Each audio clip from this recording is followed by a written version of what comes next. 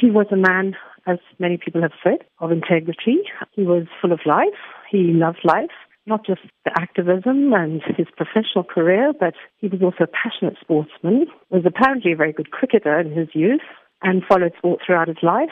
He would love food and wine. He loved travel. And a lot has been said about his career, but maybe not much has come out about those aspects of him. Would you be able to share with us some of your fondest memories of your husband? There's so many memories. I'm suddenly caught which ones to pick. But, we had a very adventurous life. He was a banned person when I met him, which meant that, I don't know, a lot of people maybe don't know the banning orders, but there were 5-year terms where you couldn't mix with more than one person, you couldn't teach, you couldn't write, you couldn't lecture. So he started a bookshop, tiny little bookshop in Durban, which was famous throughout Southern Africa, actually, because it sold political books and literature. And that's where I met him. I worked for him half a day. And then when he skipped, he was the first refugee in Zimbabwe. They hadn't even formulated a policy on how they were going to deal with refugees, the new Zimbabwean government under Robert Mugabe. So we were in exile for 10 years. We had 2 wonderful years in Italy, and there were too many memories to recount there when he was with Interpress Services in Rome, and they were magical years. We've had a long adventure, actually, which I will treasure, and many memories. I must say our family are quite overwhelmed at this time, which is very hard, because it was a really hard struggle the last 3 weeks.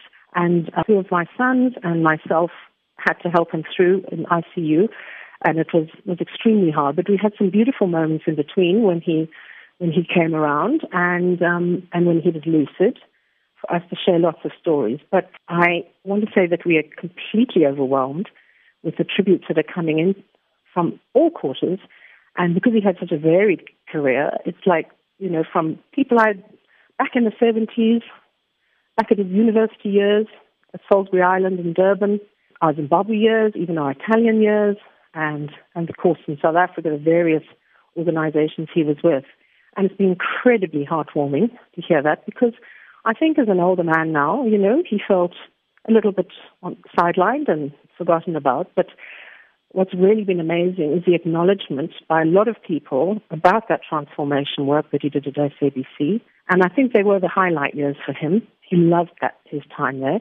He worked incredibly hard and he was really passionate. And he was very proud of the launch of SAfm, which he got criticized for, I can tell you, relentlessly for 6 months. The acknowledgement has been incredibly heartwarming. I just wish he could see from somewhere that the work that he did wasn't forgotten about. And it's been marvelous. How have you been coping as a family these past few days? My son has come in from New York and my stepdaughter, and it was a rather sad story. I mean, she's well known in media circles, Priya Reddy, because she gave birth to his first grandchild one day after he went into ICU. And we actually didn't think he was unconscious for many days. We didn't think he would ever get to see at least pictures of the baby. So, tough times, but as I said, and he hated being in hospital, but there were moments when we really had some wonderful conversations, which an ability to sort of say goodbye to him and see him off. But it has been hard. But, you get caught up in the momentum of organizing, and we've had numerous visits, so it's been very hectic. Always the sadder moments come later. But I think we're very heartened that he had an incredibly rich life that was appreciated, actually, by many. And that's been wonderful for us. So we'll hold that and get through the hard times later on. I had over 30 years of being married to him and knowing him for longer than that. So I just count myself lucky that at least we shared those years together.